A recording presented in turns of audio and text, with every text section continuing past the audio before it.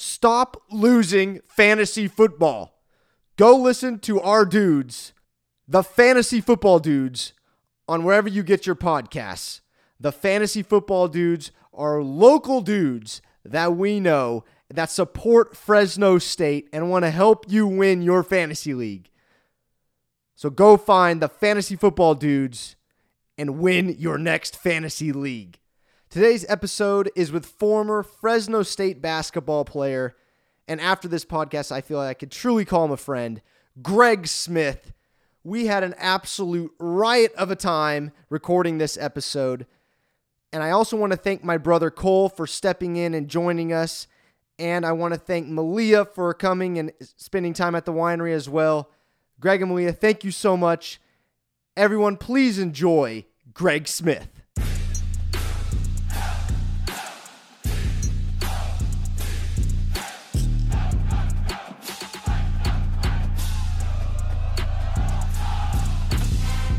Okay, we've talked plenty about us. We've talked wine. Yeah. So now it's your turn.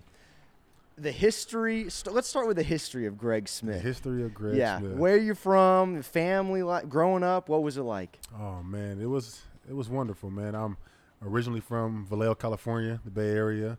That's where I grew up. I would say until about 14. My mom, my dad. I got a younger brother named Devontae. Older sister named Ashley, her birthday yesterday. So Happy birthday! Yeah. She's getting up there in age. She don't like to hear it, but she's getting up there in age. I got a big family, big sports family. My whole family play football. I'm the only one that played basketball, and I mean that, like the only one. I have cousins.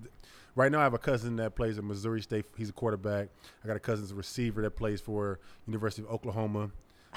Like my uncle played at Fresno State. Stephen Shelley played with my girlfriend's dad. So like my uncle played in NFL and the AFL and all that. So like, I have a big football family.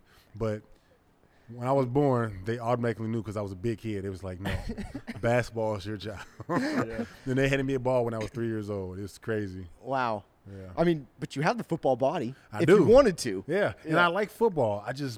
Basketball became like second nature. It was so, I won't say easy, but it was just like, like I just loved doing it. Like I go outside and get up shots, and it was just fun. Like I remember playing outside in the yard by myself out there. Imagining I'm playing with like Tim Duncan and them and scoring, and it was just like my imagination was crazy, and I just fell in love with it. Like basketball was just like perfect. Now I love football, but I just had the same love I have for basketball. It wasn't there. And right. Like, and some days I wish that I would continue to play football, like through high school at least. I wish I didn't stop because I love football. I love baseball too, but I just went all the way with basketball. And I mean, it worked out. Right. It worked out. Yeah. But, so you did play football through like I middle school? played through middle school. I played about 2-3 years. I liked it. And then my freshman year, I played 707 with my uncle. He was coaching in Vallejo, California. And I had a ball. Like I was actually good. Like I didn't know if I was good. I thought maybe I was just tall, but I actually was good. And then I moved to Fresno, and the first day I was there, I went to this gym over by Edison, and I was blew out the water how competitive guys was out here in Fresno in basketball. And I dropped football and baseball and said, you know what, I'm about to be full-time, because these guys were going hard for 3-4 hours every day, just playing and didn't want to lose. And that's what I had in me. I did not want to lose, and that's where basketball took a whole nother level. Like it was like addicting. Like I just totally. grew. I was like, I said I'm here every day, and I ended up playing at that gym. I think from like the end of May to like the end of July, and I mean every single day. That's awesome. And that's really where it began, where I knew I had a chance to make it because of the way that they kind of like taught me to be fearless. Like, just go out there and just play. I'm playing against grown men. I'm 14 years old playing against 19, 20-year-olds that don't even care I'm 14. I'm 14, but I'm 6'4", 6'5". They don't care. They treat me like I'm a grown man. So, like, I had to, like. Were you throwing down? I was. At first, it was new. I'm like, man, these guys, they don't care how old I am. They don't care. Like, I'm a kid out here. They don't care. So, I'm like, at first, I'm like, okay, I can't back down. If I back down, I've seen guys back down and come to the gym again. They don't let them play. Like, nope, you're not built for this. Oh, snap. And I played with my uncles when I was younger with grown men, but not like this. These guys did not care. So about a week went by, I was in there throwing elbows too, scrapping and everything, and that's where I learned how to just play hard. That old school basketball, just play hard. Like, don't call fouls, play through it. Like, you can't play through it, you're not gonna make it. And that kind of helped me. Yeah, so he said throwing bowls. I was there with him. I said, see, you got to. Guys, you get out my space. These bowls are coming. I'm sorry. Yeah, dude. Oh, my God. Like, We kind of grew up in the same world and the same mindset, kind of. So it's refreshing to hear that. Now, we're not how tall are you? 6'8"? I'm 6'10". 6'10"? Yes. Yeah, we're not a 6. Yeah. What are you? Freak of nature. Playing man. weight is 260. Right? I'm a little 260? overweight right now. I'm not going to give you that. I'm not going to undisclose that. I'm in the gym working out trying to lose some. But, yeah, my playing weight is like 265. I'm a big guy. Mm-hmm. Oh, I hated playing against him. And I know Cole grabbed a rebound. He tried to hit you in the face. Even though he wouldn't be able to reach you, he would try and throw an Hit you elbow. in the nuts, Hey, you man. gotta respect it. Get out the way. Get out the way. Okay, so you come to Edison and you find this new love for basketball. Yes. By the way, my first varsity game was against Edison. I was wow. scared to death. I hated playing against Edison. I remember playing against Edison JV. Quick story. And JV against Edison, guy one dribble from the 3-point line, and elevated from about where's that ring? You can't take a charge. Oh, I yeah, forget the name of right. it. And dunked it on JV. What is that's this guy crazy. doing here? That is crazy. I can't even lie. That is outrageous. What in the world? I love playing against Edison. No offense. I mean, well, here we go. But well, because all you got to do is I remember those guys, man. You just smack them with the elbow, and then Yep. they get pissed off, Yep. and then You kind of I in win their the head. game. Yeah. I mean, they're way better than me. Yes. They had athletes. Mhm. I mean, Greg Smith helped. But yeah. No, that was Yeah, but fun. we never lost to Edison. But Well, because we were really good coached. right. We went to Clovis East, Yeah. so for a time. It's crazy because I remember my junior year, on my birthday, we played Clovis East. That was the hardest game of my high school career. Really. Yes. I And we won by 1. And since that, I don't think Edison has beat them since that day. To just be honest with you, I don't think they have. Because I remember going to that game, and my coach told us, he's like, it's not the biggest rivalry, but it's one of the, because they always whoop y'all tail every single time. And I think in my head, like, I'm sitting there, like, in my head, I'm like, huh? Because I haven't played them before. It's my first time ever. I didn't play them in, like, the CIF, none of that. We never played them. So my first time, it's a home game on my birthday, and coach is in there, like, How old tearing were us you, out. sir? I was a junior. I was like 17, and I'm thinking in my head, Okay. like, I'm like, dang, like Clovis East, they're really that good? Because coach, you ain't here. Like, the game ain't started. He's so like, we have to beat these guys. My coaching career, I've not done it yet. And I think in my head, like, okay. And that's when they had John, and he was really good too. And I'm like, okay, let's play. And we played. I'm like, oh, like, these dudes ain't no joke. Like, they were so well coached. Right. Like, I'm used to getting 40 and 20 a night. Like, they made it so hard for me. Like, that's one of the games where I had to play hard, smart. I couldn't do no crazy stuff to foul out. Like, the offense they ran, the defense they ran. I'm just in my head thinking, like, I see why coaches in this before the game, because I'm like, these dudes is for real. And it wasn't about athleticism. It wasn't about who could shoot better. Right. None of that. It's just they're going to play hard. They was coached like crazy. They had a crazy game plan, and they stuck to it. And that game went into overtime, and I say this. I won't say this back then. I said we got lucky and won off a missed shot, and 2 guys boxed me out, and the point guard came in and got the tip in with like a second left. Oh, and nice. that's how we won.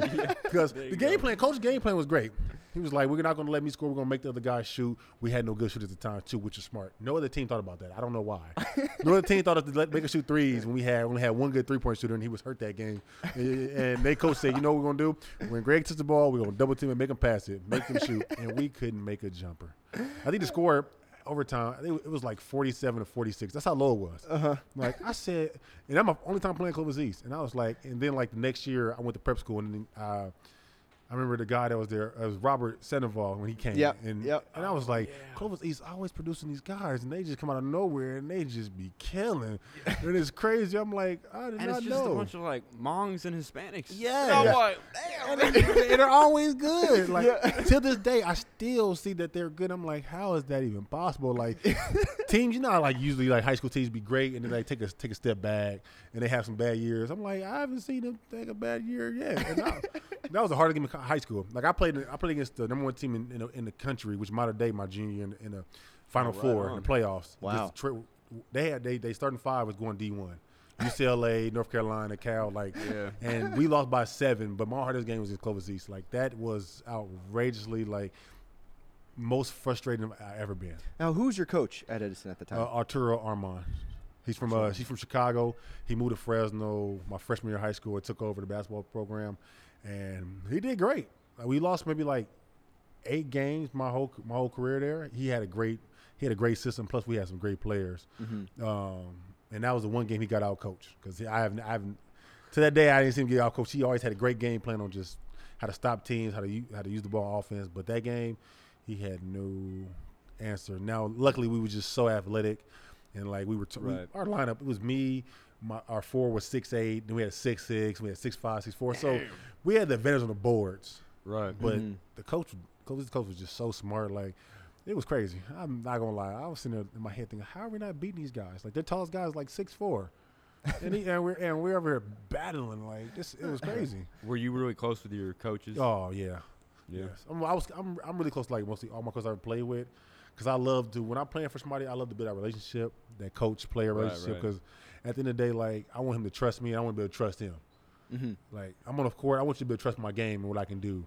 I don't like to be where I'm always second guessing myself, because then I can't produce, because I'm always thinking, am I doing something right or wrong? So I love to build that bond. Yeah. Oh, 100%. I could be 0 for 10, but you always want a guy in your corner saying that next one going in. Right. The next one going in.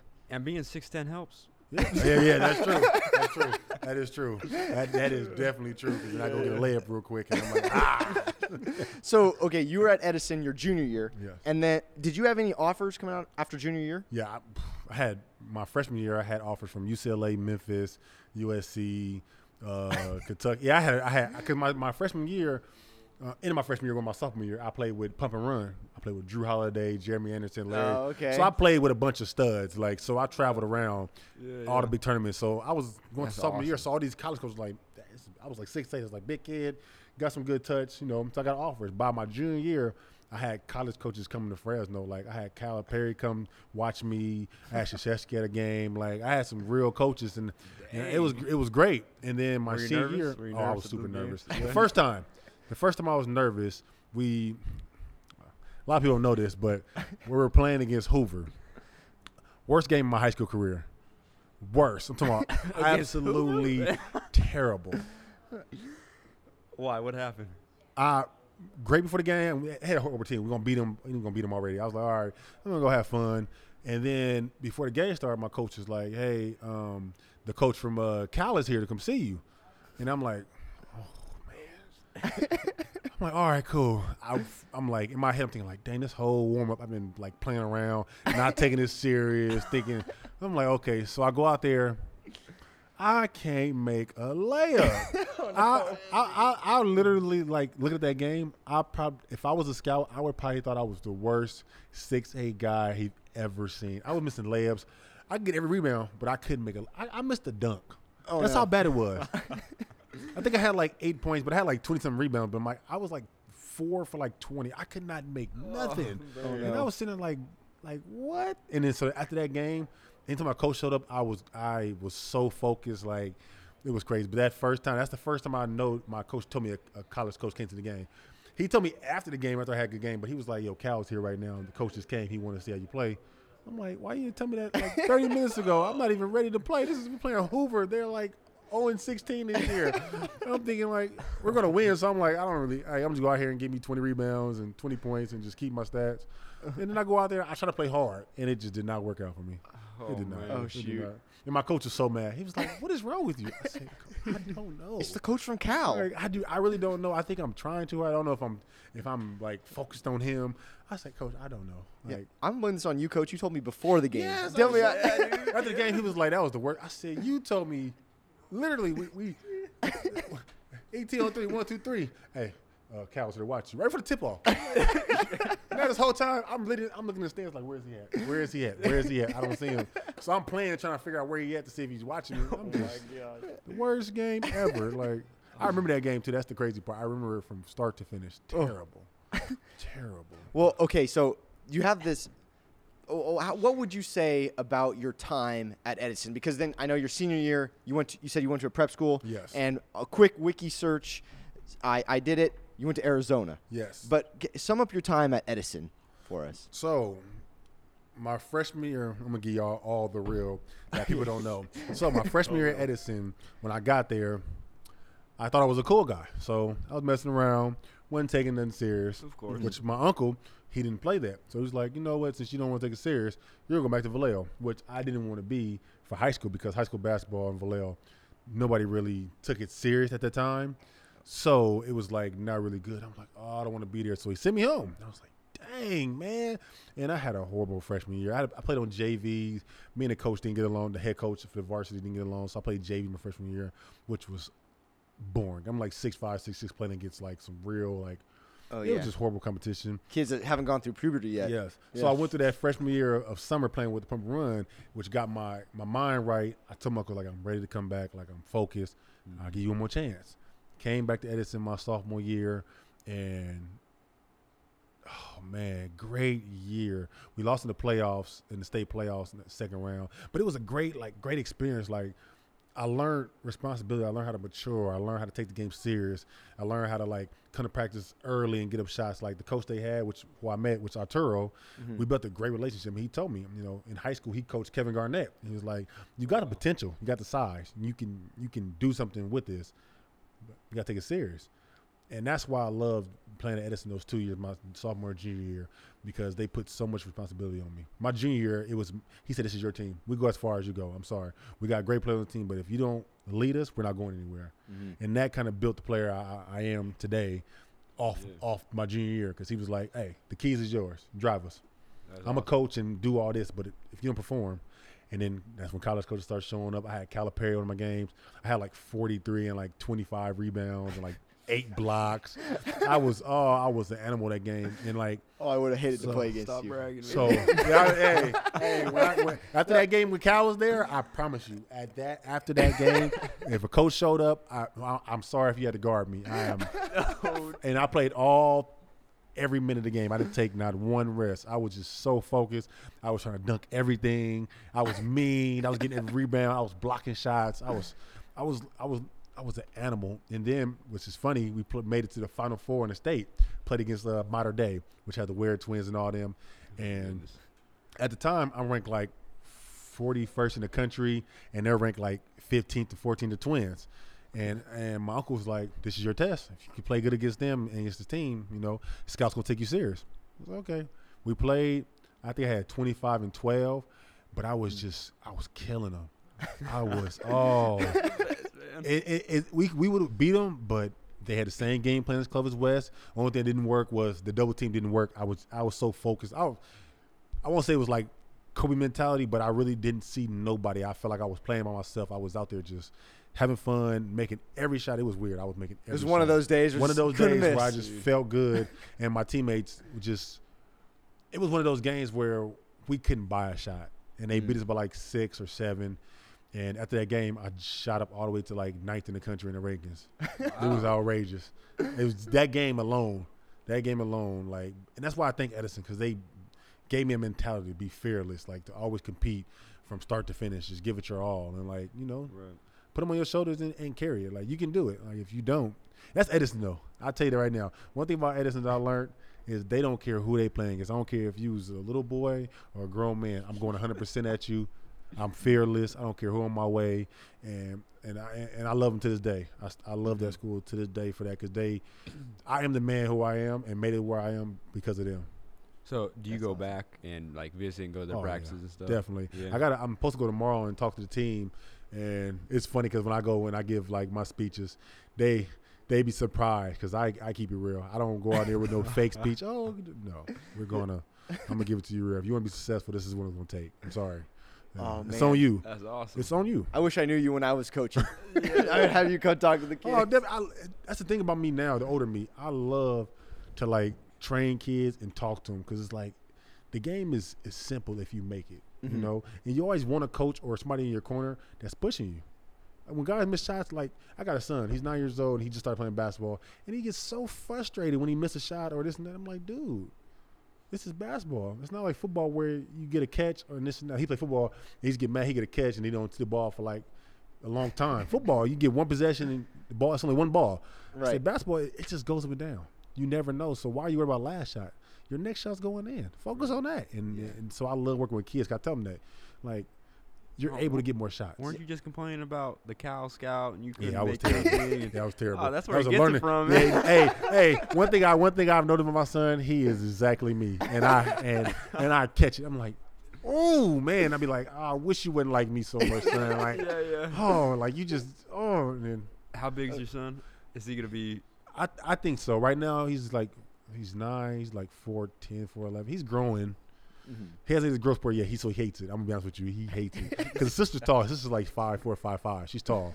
So he hates it. Like, it's hilarious. I'd be like, bro, you're only 9. I said most boys don't grow until we're like 12, 13. Like, just What's wait. his name? He's a junior, Greg Jr. Oh, Greg Jr. He's that's like, great. Dad, I'm short. I'm like, you're not short. You're tall for going to 4th grade. You're tall. Yeah. dude, But you're just not. almost 5 Like, feet. he wants to be like. He wants to be 6 foot. I'm like, dude, like your day's gonna come. I promise. Greg you. Jr., it's coming, man. Like It's you, coming. I tell him like, watch when you turn like 11, 12, and then you wake up one day and you're 5'8". You're gonna be like, oh man, I'm tall now. I'm like, come on, man. Like, the guy's so like he really is me. He's me all over, like mannerisms, everything. I'm like, it makes me mad sometimes. I'm like, dude, he's goofy. Like, how I was a kid, I was just the goofiest kid. Like, I always wanted to joke and laugh, and I had something funny to say every minute, and that's him. You can be sitting there just bored. He has to come to you and try to tell you a joke, something funny. And it's like, dude, go in your room, man. You're pretty high energy, man. Yeah, I am. Yeah. I'm a people It's person. fun. No, It's fun. that's a great. Yeah. I mean, do you have a picture of your kid? Yes, I do. Yeah. He wears Crocs anywhere. He don't put shoes on. He wears just Crocs. Put some that's shoes awesome. on. I said, what's for my Crocs, man? Like, dude, can you put on some shoes? And it's funny because I don't wear shoes. I wear slides everywhere. Unless I work. Dude, when I went to basketball tournaments, I wore Crocs, man. And Man, they're so comfortable. So I'd be like, dude, put on shoes. He'd like, Dad, you don't wear shoes. I'd be like, okay, you got me there. Yeah. You got me there. Yeah, you right. All right. let's move to Arizona. What was it like moving to Arizona to play high school That basketball? was tough. It Really? was tough because I was moving with like another family I've never met before. Oh, really? Because it's prep school. So when you go to prep school, they usually like a players on the team, like a family will host a kid or whatever it is like that.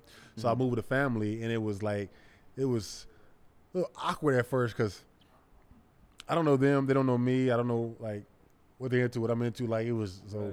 the first couple weeks was just weird because I'm trying to like get accustomed to them and like this and that, and it became pretty cool. They were a great family, and Arizona was easy to come by because it was hot like Fresno. So a lot of people like, man, it's too hot here. I'm like, it's like home, so I'm cool out here. It's fine. Right. Like this is okay. Except they have scorpions and stuff. Yeah. Oh, they have these things. I forgot the name. And they're huge.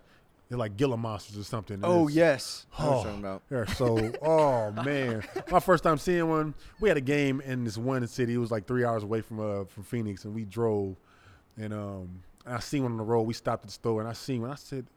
I looked at my friend because he's from there, and I said, "What is that?" And he said, "I said, say it again." He said, "It's a Gila monster." I said, "That is a dinosaur." Yeah. It was huge. It was fast, and they said it is an angry animal. It's poisonous, right? Yes. Yeah. And it attacks. I'm like, I'll be in the car waiting for you. I don't. And they had rattlesnakes. It was just, I said, it's too hot for me. It's too hot, and I was like, I can do the heat, but I can't do heat and animals. Like, This Poison. thing? yes. Oh man, Yes. that's kind of cool. And then see it up close, it's like, whoa. It looks. Did you ever go scorpion hunting? I did not. No? I don't Okay. mess with scorpions. Okay. I've seen a lot, and I said, I just leave you alone. You leave me alone. We can live good together. It's probably the smart thing to do. Yes, those are rattlesnakes. I said, I'm fine. And then it was crazy. It was this one animal. We went to the zoo, or not the zoo. We went to this hiking little retreat with the team, like a team bonding. And we're walking, and I look at the hill, and there are like these goats on the hill upside down. What? laying upside down. They're on the hill. What the and their feet is on the hill and their head is back and they're just walking. What the hell, man? And I'm in my head thinking, what animal is this? It looked like a goat, but I don't know if it was a goat. But I'm like, and my friend's like, what is it? He was like, it's whatever the name was. And I'm like, and you're telling me that is normal? It literally is on a hill. Like the hill's going straight like this. And it had a little curve. And they're walking. And I'm like, they're not going to fall? He's like, no. I said, that is impossible. I said, what do they have on their feet? That is just crazy. People weren't supposed to live in Arizona. No, they weren't. They definitely weren't. Yeah. They took over that, and I think the animals like it because. Yeah. Hey, they're gonna run out of water soon anyway. Oh, they are. They definitely. It's too hot. It's Monsoon too hot. season, though. They have monsoons over there, I hear. Oh yeah. Yeah, They do. I don't know. Yeah. Okay, but basketball-wise, what was basketball like over there? So it's funny because I was supposed to play with the prep team, but how it worked back then, today you can play at any age in prep team. Back then, you had to be a fifth-year senior to play on the prep team. So which you I were held wasn't. back? No, it was my senior year. So most Right. guys go to prep school. So you like graduate high school instead of going to JUCO. Like Okay. most guys don't have grades to go to college. They go to JUCO, you go prep school, which is 1 more year high school. Okay. Which you play against a lot of good players. But since I was only 17, and that was my senior year, I couldn't play prep school. I couldn't play with the prep. So I played for the regular high school team. Oh.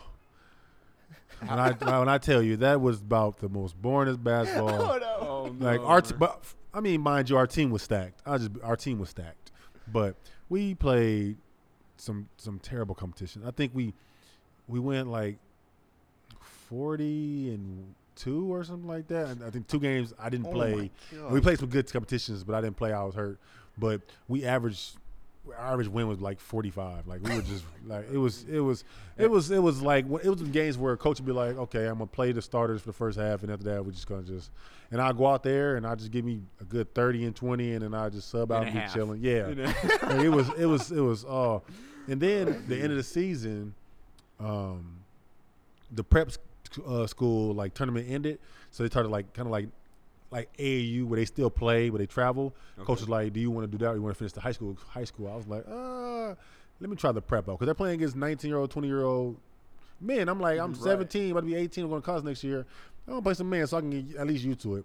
And it was a great choice because my first game, they tore me up. Them grown men were strong. They was putting forearms on me, and I'm here like I thought I was strong. Like these dudes were, and because they're respectfully, like these guys are fighting for a scholarship. This is their last year of high school. They're trying to get something, so they're looking at me like you're not going to take the scholarship from me. So they're going at me. My first Right. game, terrible, and I learned a lesson. You can't take anybody lightly. Like you just can't. Like I'm thinking, oh, 5th-year seniors. I'm thinking they're here because they're not good. Like no, these dudes are good. They just had the grades, and I learned a lesson quick. Yeah. And after that game, I said, okay, turn it up. And then it was a great experience because I learned how to be physical without fouling. Okay. And that taught me in college because a lot of guys, freshmen that come to college, they foul a lot because they're not used to physicality and when to be physical and when not to be and how to get around it with the refs. So that senior year when I played prep, I learned how to do it because those guys are coming at you with elbows. Boxing out was real. It wasn't just this. Like you are fighting for that ball, and it helped a lot. And I would say Arizona was a blessing that I did that because I worked on my game. School-wise, okay. Honestly, prep school was the easiest thing ever school-wise. I had 4 classes for an hour and a half apiece. And my 4th period class was gym, which was my basketball coach. So we would leave school and go to the gym, and I would practice and work out for like 3 hours. So I loved that. And our school was only Monday through Thursday, so we had Friday, Saturday, Sunday off. Oh, I awesome. loved that. So I would be joke. there every day for 3 hours in the gym, just working on my game. And I wanna feel go like I back. was so much better. So that was a great decision. It helped me tremendously. So why exactly did you go to Arizona?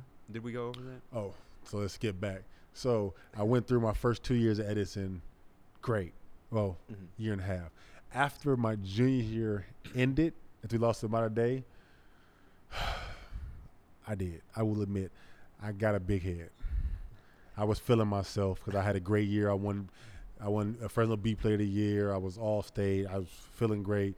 So I didn't take anything serious. I didn't take school, like class serious. I had a girlfriend. I was just like just hanging out. Wasn't taking it serious. My uncle said, "I gave you another chance.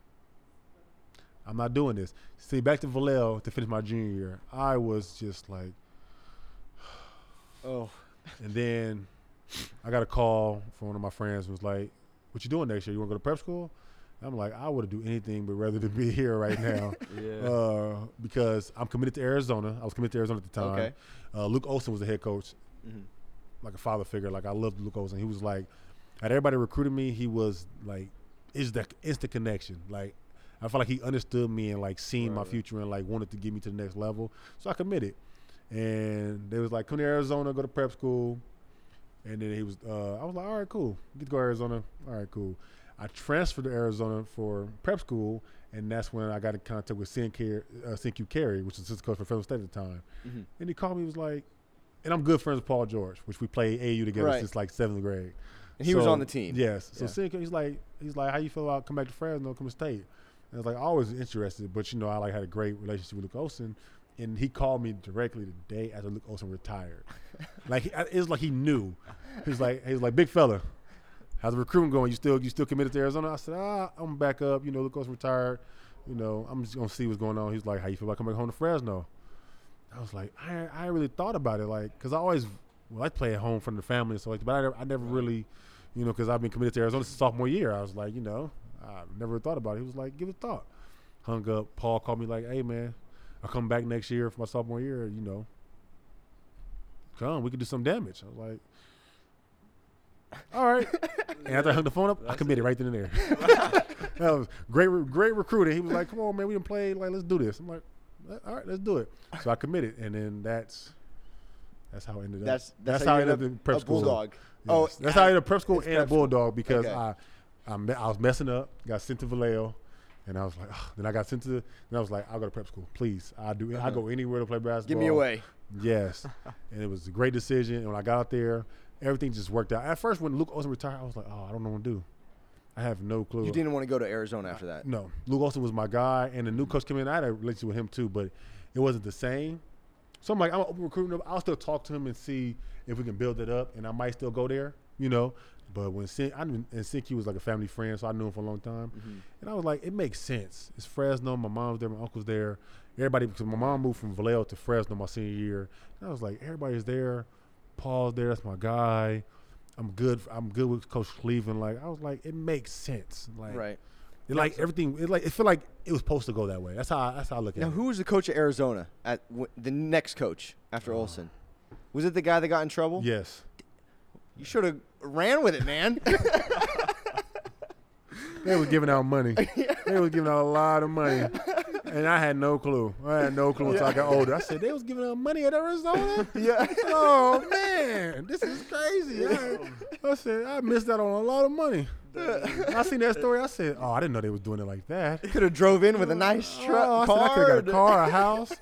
I could have got all kind of things from them. Man, I said, that is outrageous. I didn't know at those universities they was doing it like that. They didn't disclose that scholarship offer. They didn't tell me that. Oh, dang. Man, How many offers did you have coming out of high school? I had 25 offers. Oh, my gosh. Wow. 25 In offers. spanning how many conferences? ACC, Pac-12, SEC, Big 12, Big 10. I had the American Conference and the WAC. Wow. Yeah. So almost every major program. Right. I think the only one that didn't recruit me was North Carolina.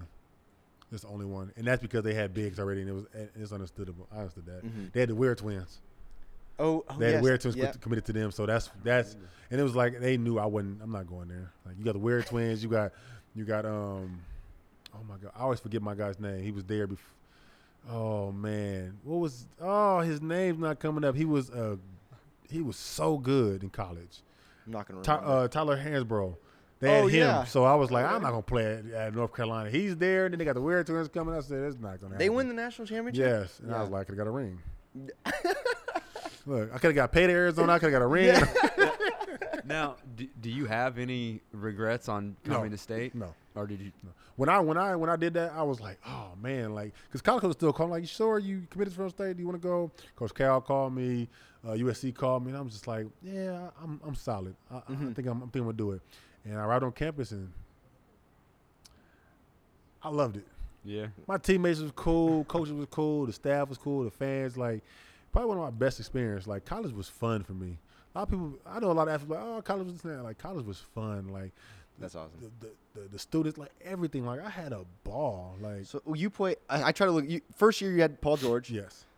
Was Lakeby on that team? Lakeby.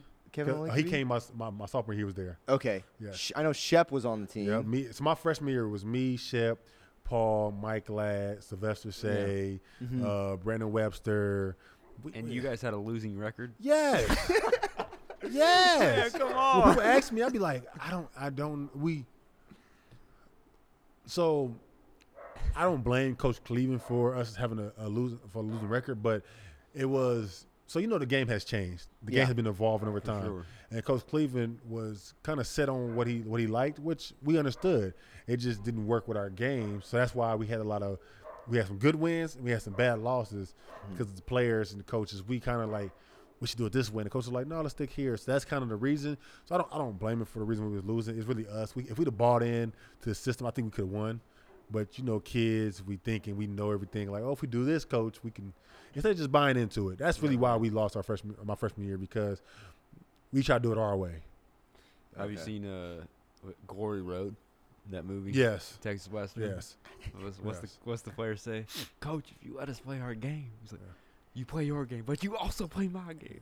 That would have worked. But I understood. Like, Coach Cleveland's an old school guy. Like, he has a system, and he's gonna stick by it, which I respect. I'm like, it always worked for me. Why would I change it? Like, And for us, we should have bought into it with our style. We could have mixed it in. We should have. Yeah. But it just didn't. It didn't mesh out like how it was supposed to be. So I wanted to ask you about Coach Cleveland because you don't hear about Coach Cleveland talked about. Like, you hear Tark, Coach Terry, Coach Hutt now. But maybe it was just my age, but I don't hear Coach Cleveland talked about a lot. But Cleveland brought you, Paul George, Tyler Johnson. There's 3 NBA guys right there.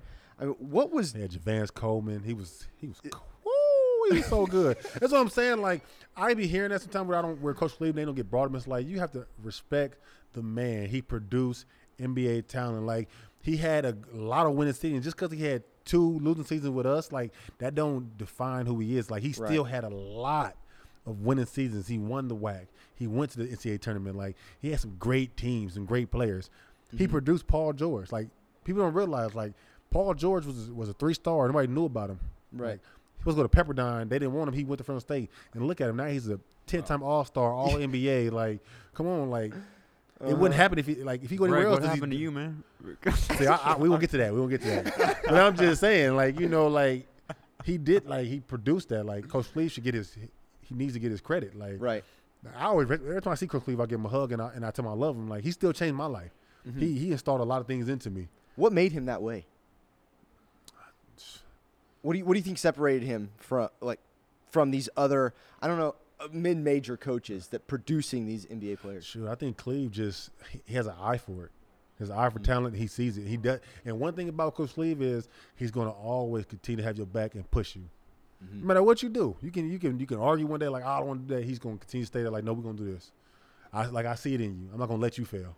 And that's what makes Coach Cleve so great. And that's why I want people to respect him and give him his props, because, like, I wouldn't even have made it where I was without him. Like, he's seen it the days I was slacking and no, get on that line, let's run. Like, you got to get in shape. You want to make it to the next level, you got to get in shape. This and that. Like, work on your left hand. Work on this. Like, in high school, you can get away with a lot of stuff. In college, you're not. These is 23, 20, or 40. Like, you playing against some guys that's 24 in college. Like, that's old, but they're in college. Right. And they're not going to let you just try to bully them or use these moves. Like, you got to have counters, all kind of stuff. And that's why I respected him. Like, most coaches be like, do what you're good at. And he's like, no, let's work on what you're not good at. And as a freshman, I'm thinking in my head, like, I'm good at everything. What are you talking about, coach? And he's like, oh, no, you're not good at everything. Like, there's a lot of things you need to work on. And I respect him that. I respect him. Like, I have a lot of coaches that I played with in the NBA overseas that just like him, like, you can still get better at this. You can still get better at that. And it's like, as a player, you want to hear that. Like, you're right. I do need to work on this. So that's why I say Coach Cleve needs his props. Like, he was a great coach. And me personally, at my Fresno State days, I wish I would have listened more. You know, I was 18, 19. I thought I knew it all.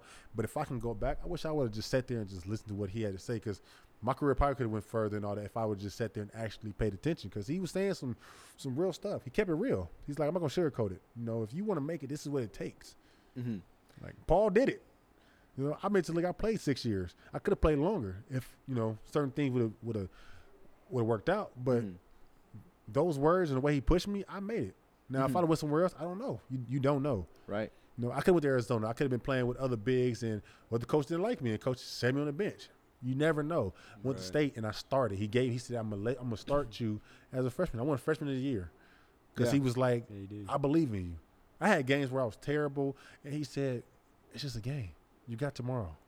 Get in the gym, work on it. That's what he told me. He said, you played terrible, but you got tomorrow to work on it. We got practice tomorrow. Go in there and get some shots up. Work on it. Like, a lot of coaches don't do that. A lot of coaches tell you to take the day off, or, you know, get your mind right, or, you know, you're better than this. He like, no. Like, you had a bad game. It's okay. Like, I'll see you in the morning. Yes. See you in the morning. Let's get to work. And the next game, you go out there and kill just off that. Like, I love Coach Clay. That's one of my favorite guys. I love to hear that. Yeah. I was very interested in that. Now, what was it like playing with you, Paul George? He was a good friend of yours. Yes. Did you know? Did you guys make a pact? Like, hey, we're going NBA. It's funny because when Paul left his sophomore year, a lot of people don't know this though. Like, when they had the pre-draft, like the mock draft things, we were supposed to go like back to back. He was like, dude, like, come out with me. And me, truthfully, like, people don't know this. Like, my freshman year, I wanted to come out, but I knew I wasn't mentally prepared to go to the NBA. I knew I was not mature enough to do it. I just knew, like, it was just, I was kind of scared, because I'm like, I'm not ready for that life, not ready for this. I'm like, it's a lot that I need to work on mentally wise. Like, my game, I could probably do it, but mentally, I don't think I would have made it. He was like, dude, like, I promise you, I'm telling you. And I was like, I can't do it. Like, I'm going to just do one more year and try to get better, this and that. What exactly were you afraid of that? Just the fame or the money or both? I was afraid of, truthfully, because the game nowadays is different back then. Back then, you played against grown men. Right. Nowadays, it's a younger league. They want younger guys, young. Back then, younger guys did not play like that, because it was really built on winning. Everybody wanted to win.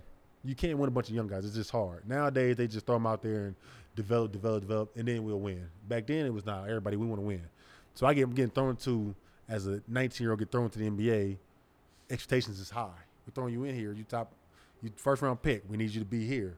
And mentally, I was like, I don't know if I'm ready for that. You know, I'm playing against grown men. There's no days off.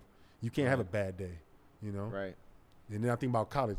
Did I do everything possible to be ready for the NBA? No, I had some days where we had a day off and Paul would go get shots up, and what was I doing? Playing video games. So I know, like, my mindset wasn't there to be ready for the NBA, and that's what I told myself. Let's stay back a year. Let's get in the gym. Let's focus up, and then let's see what happens. That was my decision. That was what I was scared of. I was scared of getting there and failing. Am I ready? I get there and I fail. I would hate myself. Right. You know, I was terrified. Respect. Yeah, I was terrified. I said that's mature. Right. Like, well, what video games did you play? Call of Duty. Call of Duty. Yeah. Call of Duty. I was on Call of Duty every day. We was playing. I remember nights we would start at the practice from like 7. We won't go to sleep like 4 a.m. Like, oh man, that's when it had a split screen too. Oh man, those days. Oh, that was some crazy days. Crazy days. Well, now I won't beat myself up. Like, you know, when I was playing Call of Duty, Greg Smith was also. I probably played against Greg Smith on COD. Probably did. Yeah. Probably, I was playing so much. Oh man, funny story. So I was playing one night. I was playing it so much. I had an Xbox 360 at the time. I was playing. It was like 2 a.m. I'm all in the game, and out of nowhere, my game just breaks. Red rings. I said, no. The red ring of death. Yes. I said, how is this possible? And they're all still playing. I'm just sitting there just like. And then back in college, I had no money, so I had to wait till the scholarship check to come to get a new Xbox. So I was out like a week and a half. The worst time of my life. I tell you what, I was so bored. I was so. Didn't go to the gym. Just sat there. I was in the gym, and I was in the gym sad. I'm in the gym getting shots up thinking about Xbox. I was like, this is how I know I'm not mature. I'm in the gym getting up shots thinking about Call of Duty. That makes no sense at all. So did it click at that moment? You're like, okay, I'm not ready for the NBA because I see Paul putting up shots and where I'm at right now. At that time, it's kind of like, okay, now it's time to turn it on. Yes. And then it's funny how this happened. So that's when my boy Kevin Olecki became. Great player, like my dog. I loved him. So when he came, and it's funny because in college we weren't even like cool like that until after college, because when he came, you know, I was thinking, you know, it's my team, like boom, boom, boom, and one of our coaches, we didn't really get along like that, but Kevin was his guy, so everything was about Kevin, and I'm like, dude, like, this is my year to go to the league, like I need to produce and put up numbers, and you know, and it was just a terrible year. Like we kept going back and forth, and we had a horrible year that year. I think we won like 14 games. It was terrible, like probably mentally the worst year of my life in basketball in general, because we couldn't click. We just couldn't click. Me and Kevin was cool. It was just the coaches. And Coach Klieg was trying to get me going, but it just was so many people that was, and I get it because Kevin was the future and we weren't winning, so they were trying to push Kevin as the guy so they can keep their job and, like, you know, he's the future. We can win. And I understood the politics behind it, but that year mentally I was just not there. And I had an all right season. My numbers were a little better. My last it's crazy because we were losing, so I knew we had only 4 or 5 games left, and that's when I was like, you know what, forget it. I'm gonna just go all out these next 4 games, and I averaged 20 and 20 in college my last 4 games. I was just going crazy. I was getting every rebound. I was dunking everything, and I was like, cool. Last game of the season ended. I was like, I'm out. I don't even care if I'm ready or not mentally. I can't do this again. And I should have came back and actually they told me she came back and just got mentally prepared and did all that. But I was like, I can't do it. I'm fried. The only thing I remember about you is when you were really good and then you left. And that sophomore season, I'm just like, dude, we were going to be good next year, man. Yeah, we would have been. What the hell, Greg? Yeah, we would have. We truly would have. That's what we were saying. You just came back because y'all had a great year. And you probably because that's when they bring in Coach Terry. And Coach Terry called me right before I left the draft. And he was like, man, you come in. I got a game plan. Like, we have a good team, but if you come back, we can have a great team. And I want to run it through you. I want this and that. But I was so mentally gone from that year. I said, Coach, I would love to, but I just so can't do drained. it. So yeah, it wasn't even like, you know, usually it's like money or whatever that draws people. It was just you were just dead. Yes, Like, I was just ready to. here. Yes, I was ready to get out of there. I didn't want to transfer because I was like, I'm not going to another school. Like, I'm not doing that. They were like, just transfer to another school. I'm like, I'm not transferring. I'm not doing none of that. Like, if I play college again, it's gonna be at Fresno State. And I'm like, I just want to move on and be a pro. And Paul called me to, he was like, you know, come out this year, bro. Like, you have a great chance. You know, they already know you. They've been going all your practice. They seen you. You have a good chance. Dude, I was like, all right, cool. So I left. And it's funny because I was the first dude. People don't even know this. I was the first dude in college that after the season ended, I was the first dude in the gym training for the NBA draft. Out of everybody in college. Huh. We lost in February in our tournament, the first game. The next day, the team came back to Fresno. I stayed in Vegas, and I was working out for 4 months straight.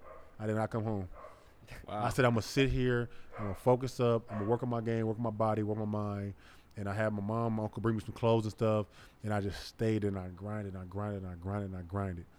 like, I didn't get drafted, but I feel like I got so much better mentally, physically, and everything. Like, I felt amazing. I was grinding. Like, I did – most guys, when they do pre-draft workouts for teams, you usually do, like, 10 or 12. I did 22. Out of 13, I did 22 teams. Whatever I told my agent, I said, whatever team want to see me, I'm showing up. Right. I don't care if it's – I did back to back to back. Most guys don't do that because most agents be like, we don't want you to wear down, have a bad day. I said, I don't care. If a team calls and said they want to see me tomorrow, I'm on the first flight. That's where I was at mentally. I was like, because I want to get drafted. Like I know this year had a bad perception on me of my numbers didn't grow as much and I had some frustrating games. So I was like, I want to just prove to them, you know, I'm really like that. So I'm like, they call. I don't care if I just got done with a workout and it's 8 o'clock at night and they say want to see me tomorrow morning and the flight leaves in an hour. I'm getting on that flight. I did 22 workouts. I was ready to go. It was crazy. That's nuts. Yeah. Now, one of the things – sorry about the dogs, by the way. It's all good. One of the things I remember, and Cole, you might remember this too, it was your freshman year, and Paul was there, and I forget, we were sitting right behind you guys' bench, and Paul twisted his ankle. Oh, Nevada. Was in Nevada. Okay. Nevada game against Luke Babbitt, one of my favorite players to play against. And Paul comes, I don't know, he's sitting at the end of the bench with crutches and they're taping his ankle or something, doing something with his ankle. And my dad yells at Paul, we're sitting right behind him, "Get back in the game, Paul. You're not hurt. Get back in the game." And by the way, that game. I love that. Yeah, and Paul just turned around and looks at him like, "Who the hell are you?" The dirtiest And look. gave him the dirtiest look. And then that guy Greg, yeah, he's going to the NBA. And but we saw like that kid can play. Hey, you know what's crazy? That is my best game in college ever. 25-10. And we won that game against Luke. They were ranked like number 10th in the country too. And Paul went down, and they thought it was gonna be a piece of cake. I remember when Paul went, and I ain't gonna lie, I'll be honest, people don't know this either. When Paul went down, and I said, "Oh man, gonna lose, man. I can't lose by myself." And I never forget this. Crazy. Never forget this. Coach Cleve said, "It's on you. Let's do it." And right then and there, I flipped from like, I want to flip. Let's do it. And I just started going crazy. At 25-10, we upset them and everything. I was like, "Dang, that's crazy." And I was feeling so good. That's like ingrained in my memory. That That's game. crazy. Yeah. That's crazy. Man, that was a classic. Yeah. That was a classic. What? Man. Okay, I was so gonna say something. college. You played against some good players. Yes. Toughest player to guard. In college. Yeah, in college. Ooh. Charles Garcia, University of Seattle, my freshman year. This dude, I think he averaged like 25 and 10 like in college. He was my height, probably a little small, like 240. But when I tell you he can shoot, dribble, everything. I was out there and I never heard of him before. Yeah. He's from California, and he played at Seattle U, and we're there, and I'm thinking, play Seattle U. Okay, cool. It's going to be a good game. Mm-hmm. This dude was giving me everything possible. Jumper, jab step, step back, spin move, hook shot, layup. I think he had like 27 that game. I said, and I've never in my life let somebody score that much. I said, I told Paul, I said, "Yo, he real deal." I said, "This dude is nice." And I was playing like legit defense, and he, no matter what I did, he was doing whatever he wanted. I'm like, it doesn't make no sense. Like, he really gave me work. And I'm good friends with to this day. Like, we play each other in Asia. I play against in Puerto Rico, like Philippines, like, yeah. But like that game, oh my gosh. You name a move in a book, he gave it to me. I said this, and I'm like, awesome. And I went on high. It's crazy. And that's why I tell people all the time, like, they don't understand. Back then, like him, he'd be in the league. In today's game, he'd be in the league. He'd be a top player in the league because he's 6'10". He can handle, he can shoot, he can do everything. But back then, when you're 6'10", you got to play defense. You got to be strong. You got to be a big man. Mm-hmm. He was more of a guard as 6'10", and they ain't like that back then. Interesting. And it's just crazy, different times. Well, I got another question, but I'll save it for later. You got one for college? For college ball? Yeah. I wasn't really thinking. I don't. What is your favorite memory from college? From basketball. That doesn't have to be, but be with basketball. Man, whatever you want. That's a great question right there. You like go climbing the buildings at State or something at night or something. My favorite, I think about that. My worst. I think my worst. That's what I give you. I give you my worst. My worst was. My worst was. So this is my freshman year. Okay. This is during training camp, right? So, being an 18-year-old kid, I oversleep. Practice at 7 a.m. Oh man. I oversleep. I get to practice like 7:20. Oh shit. And coaches and everybody acting like it's cool. I'm like, oh man, everybody tripping like they ain't saying nothing. I'm like, oh perfect. Like let's have practice. Oh, practice in at like 9. I'm getting ready to head back to the apartment. Thinking everything cool. Coach called me over. He was like, why was you late? I was like, my bad, coach. I slept in. Oh, slept in. Oh, okay. Well, go check in with strength coach. We got some weightlifting. And back then I loved weights. So I was like, oh, cool. That's my punishment. Weightlifting? Oh, yeah. I'm about to kill this. I love lifting weights. Like, thanks. I ain't said it to him. I was like, oh, okay, coach. I'll go talk to him. In my head, I'm thinking like, thank you. I get over there. He's like, all right, we're going to do a little conditioning. We'll get out of here. I was like, all right. I hate conditions. I was like, all right. Took me down to Bulldog Stadium. Oh, no. Oh, touch every stair. Yeah. Oh, when I tell you, my legs were hurting for about 3 months. Oh, he said every single stair. That's amazing. I was never late again. I was never late again. Yep. I promise you that. I was early every day. My alarm was set 40 minutes before practice. I said I'm gonna be the first person here. Get that. I want to put that on a T-shirt.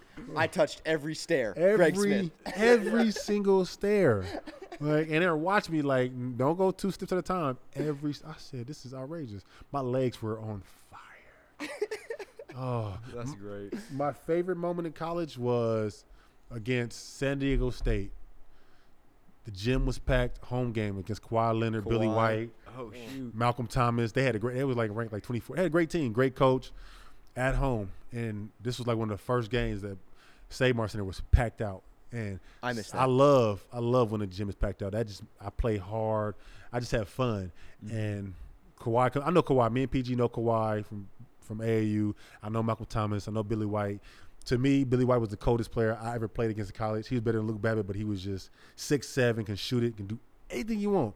So I'm thinking like, ooh, I can't. Okay, the game's on ESPN. I'm like, I'm excited, and it's crazy as we lost by 2, and we had a bad game, and I had a great game. I had 18 and 12. I missed one shot, like. Best game ever. Besides Nevada, best game. Like, I was going crazy. Greg, if you didn't miss that shot, we would have won. That's true.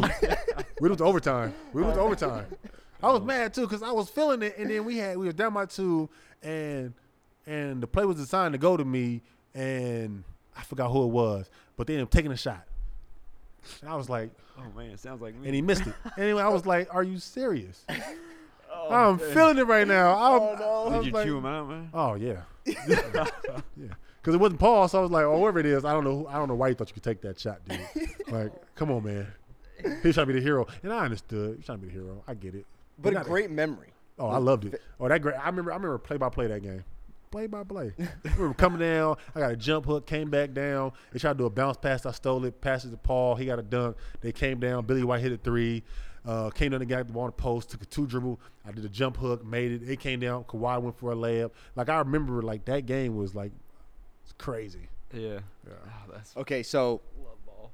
there's 5 seconds left on the clock. I don't know how many were in this game. You're down by 1. Greg Smith is getting the ball. What's the move? You're What's getting the move? Yeah, what's your move? Jump hook. Jump hook? Jump hook. Okay. That's all. And everybody that plays with me or against me knows that jump hook is coming. Dude. There's nothing you can do about it. I'm sorry. I tell everybody that. It's nothing you can do. That jump hook is automatic. Especially when the game online. Oh, man. Count it in. Count that. But it's in double team because it's going in. Left hand or right hand. Yeah. So I'm going to a jump hook. I'm going to jump shot. I'm getting the ball. I'm taking one dribble. I'm either go middle or baseline. And jump hook is coming. Any ball fake or no? No. I'm going straight up. Just go. Straight up. It's teardrop. Teardrop. I always remember when I would get the ball down low because I watched you when I think we were in middle school when you were there or freshman in high school Yeah, when you were in. yeah. And you caught the ball, it was against Nevada, and you caught the ball and you immediately caught it, you spun, drop step, dunk. Oh, yeah. Immediately. Yeah. Yes. Oh, my entire life I've been told catch the ball, feel him where he's at, and then make your move. But that was the first time I realized, I need to know where he's at before I touch the ball. Yes. And you grabbed it, boom, Yeah. bam. 2 seconds. I learned that move by Think You Carry. So I learned the same thing: catch it, feel them where they at, and then make a move. But he always taught me play at pace. So throughout the game, you feel where they at all through the game. So by the time the second half started, I know how he playing defense. So I remember that play. I caught it and I knew where he was at, and I spent quick. He wasn't expecting that. He's ready to put his forearm on me to put some weight. And by the time he went, I was gone. Right. So yeah, that's crazy. I remember him teaching me that. Like, play pace. You got to have pace in basketball. If you can't play at a pace, it's easy to guard. Like, you want to throw him off guard. I go fast sometimes, go slow. So they're always off guard. Like, I don't know where he's gonna go now. That's how you want to play him. Yeah, I always thought I'm gonna make that move and do what Greg Smith did. Then I quit growing 6 feet, and I guess I'll be a shooter. Exactly. Oh man. Okay, so you decide after your sophomore year, going into the draft, Yes. you go undrafted. Yes. What's the next move for Greg Smith then? I go undrafted, and then a lockout starts, which was Man, terrible. Because I had a bunch of teams like doing call me and do summer league and get a chance, but lockout started. I'm like, I'm like, so what do I do now? And my agent called me. He was like, well, you got two options. You can go to China or you can go to Mexico. And he said, China, if you sign a deal, they have no opt-out. So you got to play the full season. You can't come if the NBA season starts. You just done. Mexico, they'll give you a opt-out. He's like, the only difference is the money, which, you know, if you would have heard the deal back then, anybody in their right man would have took the China deal.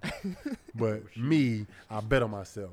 So the China deal was for 4 months. It was $500,000. Okay.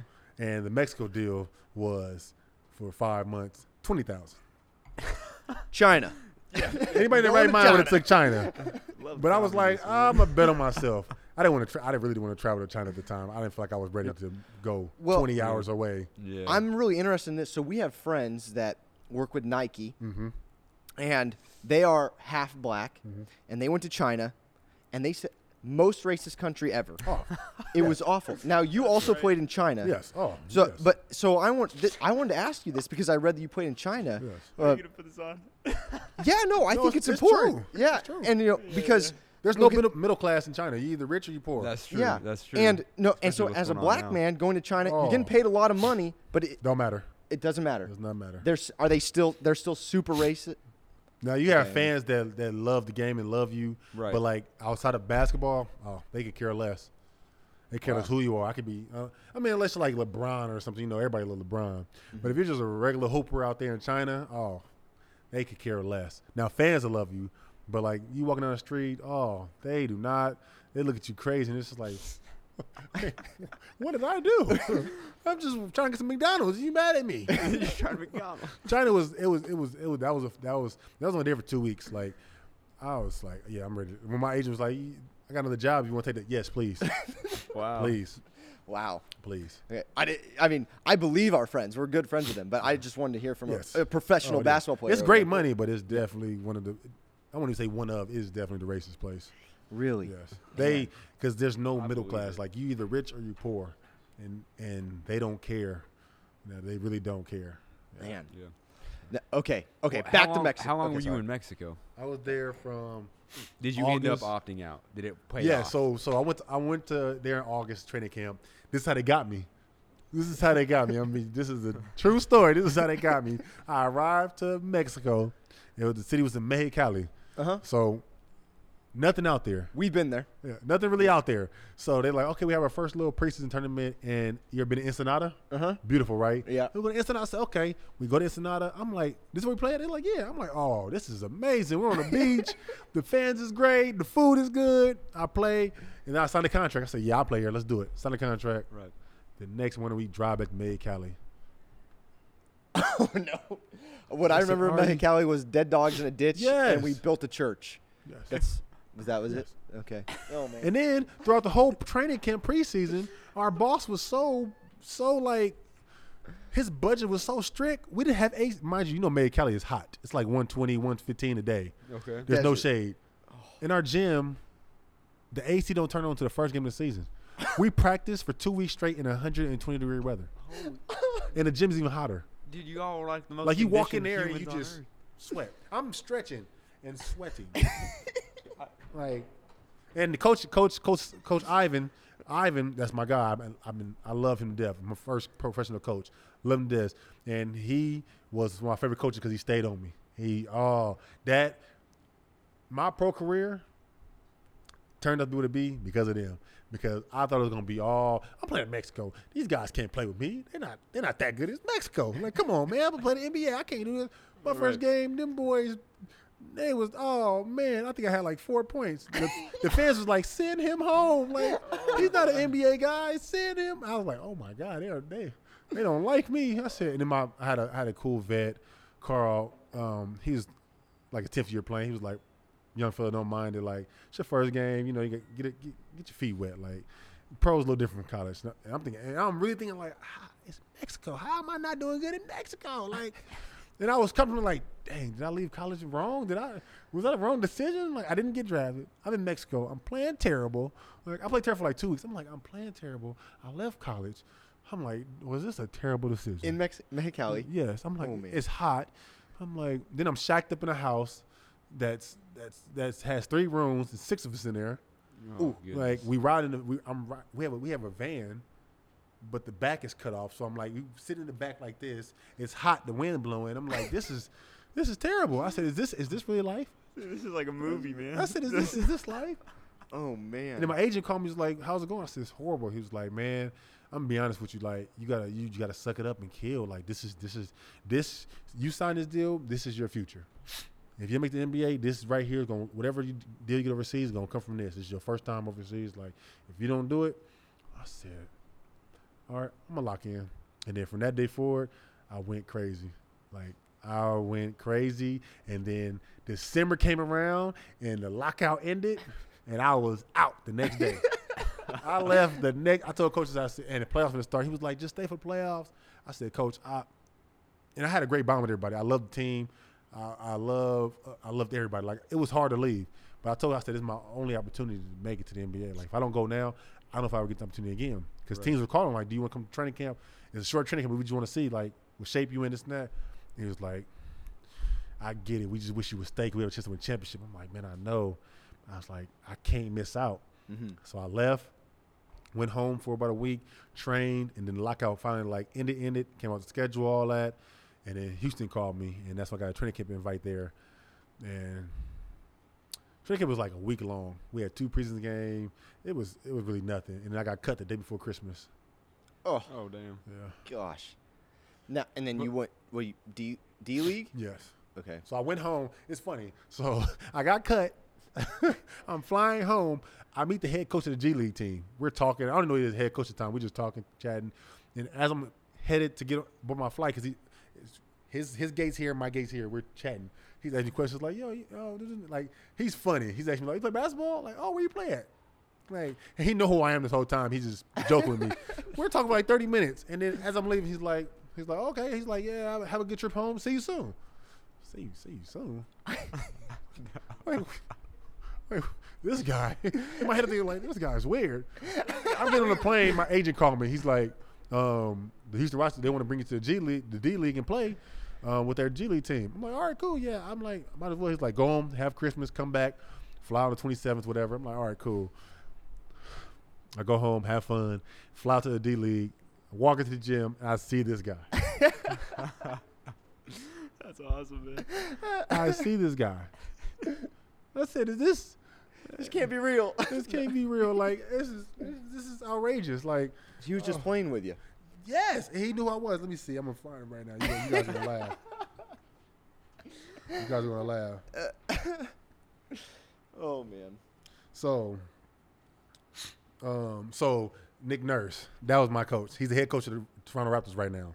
Yeah, I Nick said I Nurse. heard the name. Yes. So Nick Nurse, he was my D League coach. Loved him. He let me play my game. He fed me the ball. He was like, hey, the Rockets like you. They want to see you ball. I'm gonna let you do it. And I made all first team. I went rookie year at D League.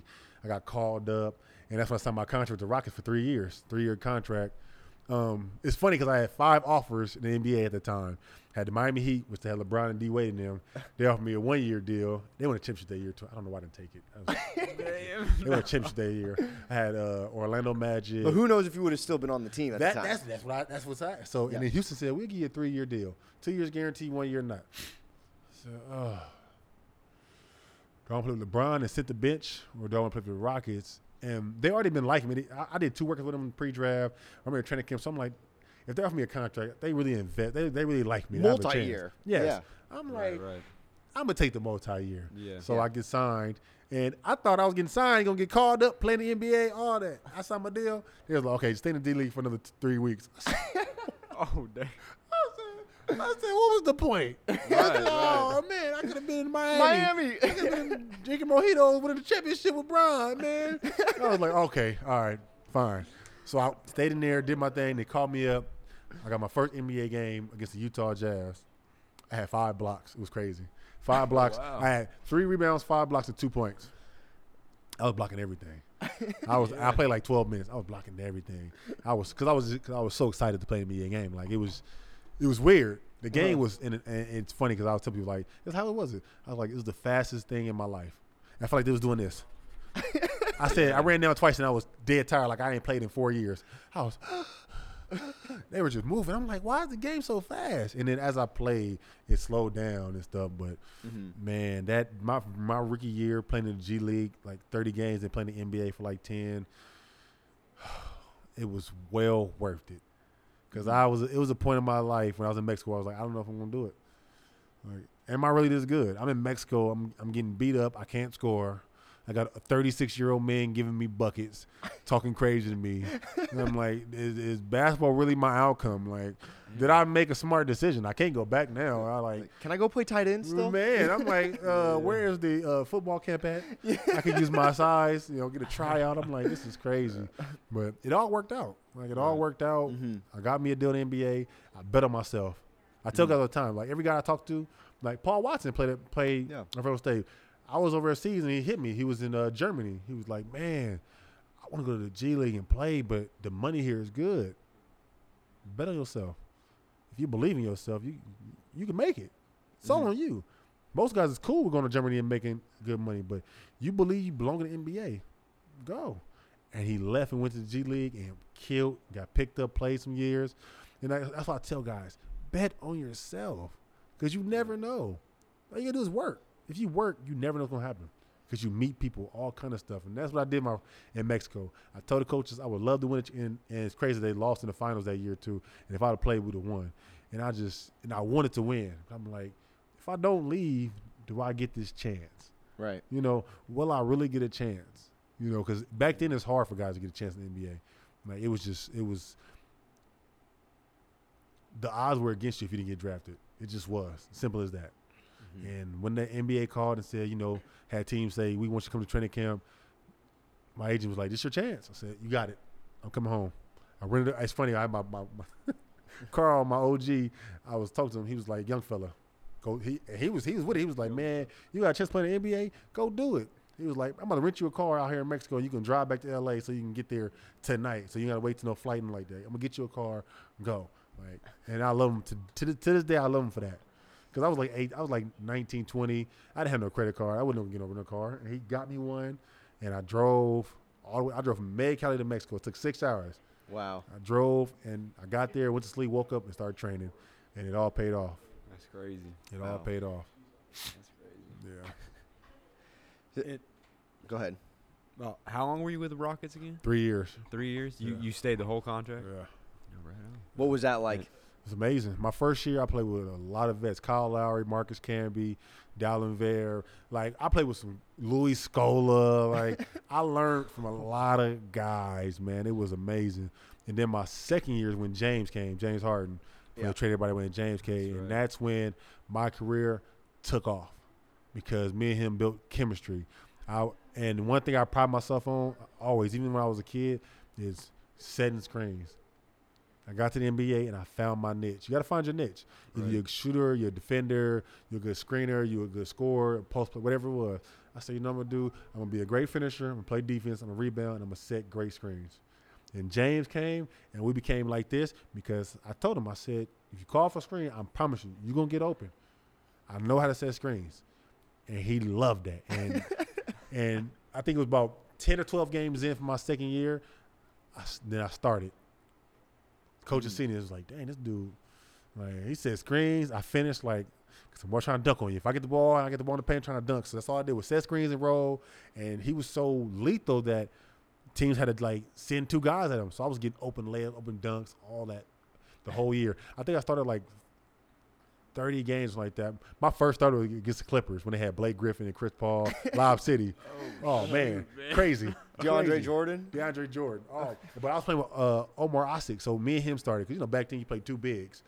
So it was me, him versus Blake and DeAndre Jordan. But I played the 4, so I had to guard Blake. My first game started in the NBA. I had to go against, and that's back when Blake was yes. Yeah. I'm like, oh man, we get the tip.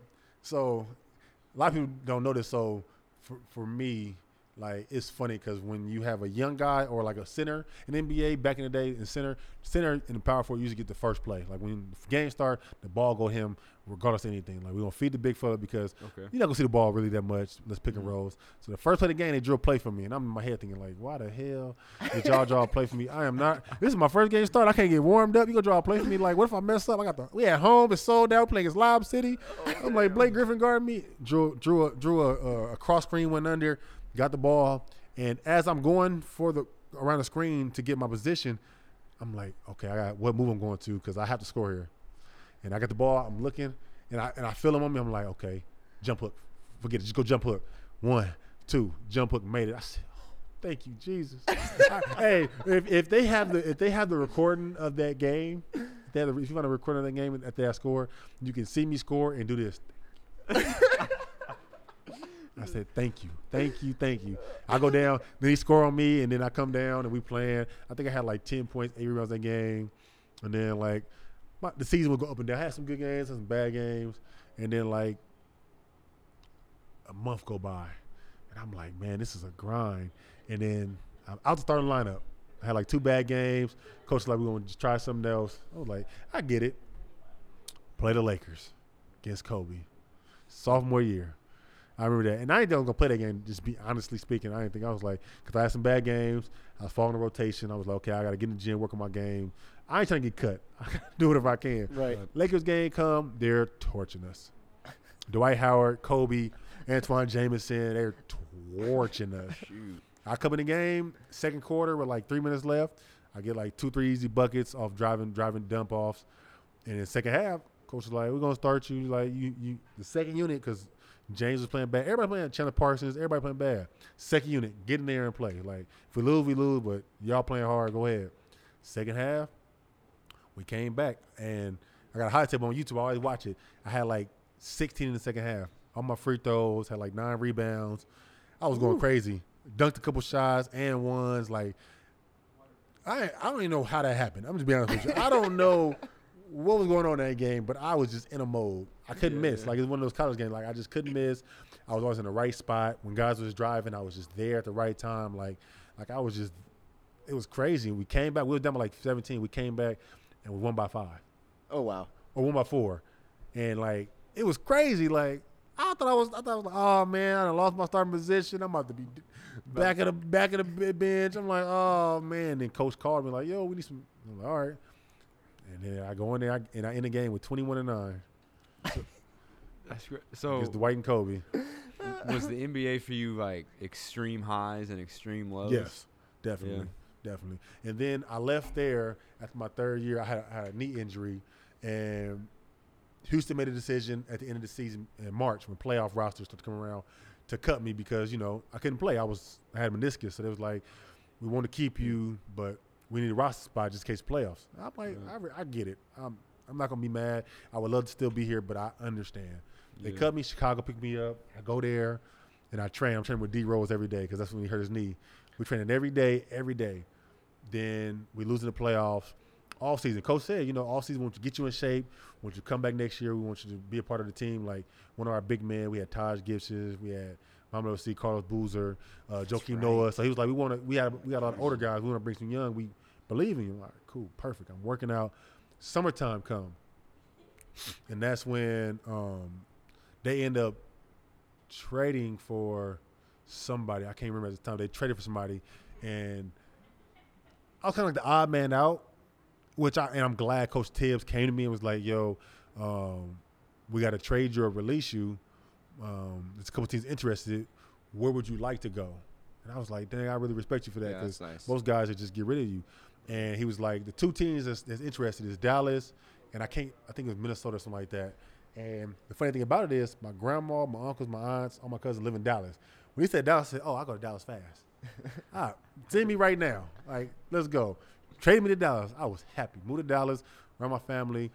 I was only Tyson Chandler's backup. Perfect. Started the season playing with Dirk, Jameer Nelson, Rondo, Monte Ellis, Richard J. We had a great team. Right. Great team. Just didn't really mesh. Like, it just our chemistry that year wasn't good. And then Amari Stoudemire came mid-season, and then my minutes diminished. Like, they were gone. And a lot of players be mad.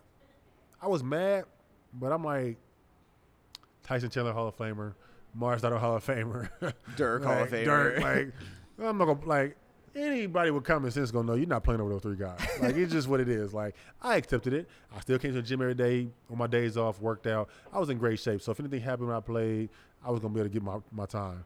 So I played certain games I didn't play, which I understood. And then that season ended, and Carlisle, which is to this day one of my favorites, he hit me like, I would love to bring you back next year. I can't guarantee you nothing. I love you because you play hard. You got the old school game. You know, for our team, you perfect. Like as a backup, it just sucks. We have Mars Stout, we have these guys. Charlie Van Way, we had guys that was had experience and years over you. But if you come back and just prove yourself in the training camp to Mark Cuban and them, I promise you can make the team. And myself was like, oh man, I need some guaranteed money. And my agent at the time was like, you can find a better deal. And something in my heart told me just, I should go to Dallas and just try it out. My agent's like, I can get you something. Did not give me anything. Oh, shoot. Did not. So I ended up going out that year. I ended up playing in the G League again that year and killed. I was killing. I was hungry. So, but the first half of the season, I was waiting on the NBA to call me. So I was working every day, waiting on the team to call me, any kind of invite, anything. Just working out, training. New Year's come. I'm like, man, I ain't got a call yet. I'm like, what's going on? Talk to my agent. He like, he's want to see if you're in shape. Do you want to play in the G League? And he was like, I know you're 4 years in. A lot of guys don't like going back to G League. They feel like it's a waste. He's like, so I understand if you don't want to. I can see about overseas. I'm like, nah, I'll try G League. Like, I don't care. I ended up going to Toronto. Nick Nurse is the assistant coach of the Raptors. He called me too, like, come out here to the Toronto. We'll pick you up, give you a chance. I know your game. Coaches, we want to see what kind of shape you in and this and that. Perfect, I'll do it. Went out there, was killing. Went out there from January, played January and February, put up great numbers. And then March came, and the Minnesota Timberwolves called me. It was like, we want to bring you up. I said, oh, perfect. Go there. I finished the year. I have a cool season. Coach loved me. Want to bring back another year. He was like, come back another year. I think he told me perfect. He was like, I think you will be perfect for this team because that year was Karl Anthony Towns' rookie season. He was like, I like you with him because you're 4 years in, 5 years at the time, 5 years in, and you know the game. You have an old school mind. You're very physical, and we want him to be physical. We want him to grow into that. So playing with you, and KG was there. So he had KG as his OG, and then me kind of a couple years older, but kind of know like how like to play in the NBA, how it goes. Right. So he was like, we want you to be like kind of a mentor. I'm like, cool, I can do that. Like, Cat was a great dude. I love him. Like, and I love seeing him now. He's so much better now. Like his game has evolved. He's legit. And then like a month later, everything changed. They fired a coach. They bring in Tibbs, and that's when Tibbs traded for Jimmy Butler and all that. So again, I was the odd man out. Yeah. When your contract's not guaranteed, you usually the odd man out. They cut me, and I was like, all right, cool. I didn't get no calls, and that's when my overseas career began. Okay. Yeah. And you played in, we talked a little bit about it before, Taiwan. So I started in Turkey. I started in Istanbul. Came home from that. Went to the Philippines. Came home from there. Japan. Then I did China for 2 weeks. Came home. Taiwan. Then I went to Puerto Rico. And then I went to Mexico. Oh, Puerto Rico, Philippines again, and then Mexico, my last place. Did you have to play in Mexicali again? I played in Zacatecas. Whew. Different. I went from Mexicali 120 to Zacatecas 20 degrees. Oh, and the worst thing about that place is the gym had windows that was open and they couldn't close them. And we're 9,000. We're 9,000 feet above sea level. So it's like playing in Denver, and it's freezing. Dude, oh my gosh. I think you're cursed. Have you ever heard of praying, man? I need to. I was sitting out there like, how do I go from that to this? I promise you, I came out there in August. It was cool. It was still warm. So we had the AC on. I'm like, oh man, I'm loving it. The fans was great. The food. I'm like, cool. By October come around, woo. And then by December, when I was some of the game, and I would sit on the bench with an actual cover to stay warm, like the football players. Yes, actual. Like when you're breathing, you see it. You see it. And they told me that's our advantage for the away team. I said I'm freezing. Like I'm not used to this. Oh. like Like we like a had people, swim meet. we had fans. They were sitting. They had blankets on. They were just sitting there, and they're going crazy with that. It's so cold. I said, and then mind you can't breathe. It's like 9,000 degrees sea level, so it's so you're so high. I can't breathe, and I'm cold. I went from hot to freezing. I said, Mexico don't like me. I said, this is crazy. Mexico don't like me. Okay, well, what was your favorite place to play overseas? That's tough. There's a tie. Okay, Philippines and Puerto Rico. and why? Philippines, they're basketball. They love basketball.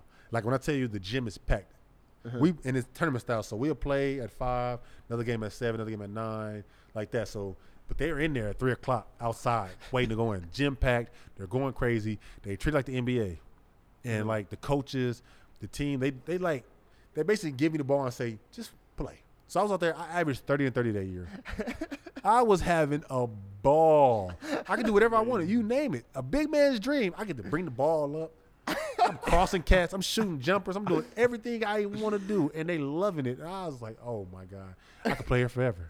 Yeah. Like, I could play here forever. Why'd you stop, man? Because the season ended because they have 2 leagues. They have the Philippine league where it's 6'5" and under, and then they have the regular league which is 6'10" and under. That's hilarious. Yeah, They it's have crazy. height limits in the Yeah, Philippines. it's crazy. It's crazy. That's amazing. It's crazy. You know, it's funny because I went out there and dude measured me wrong. It's funny because I went out there and he measured me, and they had me measured at 6'5". Because he couldn't see the tape. And I got up and I said 6'5". And the coach there was like, "It's cool. We'll have you for 2 conferences. Let them mark 6'5". Then we can stay year round." I'm like, "Man, not on 6'5". That just hurt my feelings. 6'5". Oh, That is man. outrageous. But yeah, Philippines was fun. The food there is amazing. The people there was lovely. Like everything about it. And then like they have these tourist places, Boracay, Cebu. So we had like All-Star break where only the Filipinos play, and like we get like a week off. Oh, I went to Boracay. Beautiful. It's an island. It's literally an island in the middle of the water. It's nothing but hotels. It's on the beach. It's hotels and clubs and bars and food. Oh, I had Sounds so awful. much fun. Oh, That was man. awful. Yeah. That sounds like it was really rough, man. Amazing. Okay, and your other favorite place was? Puerto Rico. And why Puerto Rico? Why? Because they're crazy. Because They're crazy. Best, I believe playing wise, that was the best season I've ever played. My number winners I averaged 18 and 12, and like 4 assists. But like playing wise, best. I think I was in my prime that year. Like I was so focused, and What years were you in Puerto Rico? this was in 2019. Okay. Okay, So I was wow. so Recently. yeah, Right before recently. COVID. Yeah, right before COVID. That's where I went from. I played it from February to July, and we lost in the semifinals in Game 7 against a great team, and I was hurt.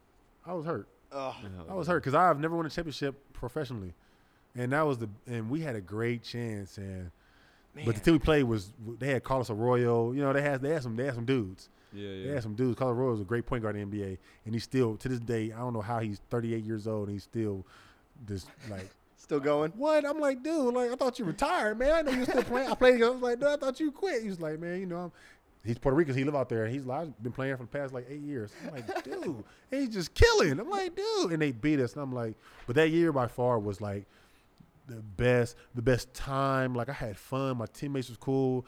My coach was great. The fans, the owner, like that's one time that I didn't get homesick. This is the one place I never got homesick.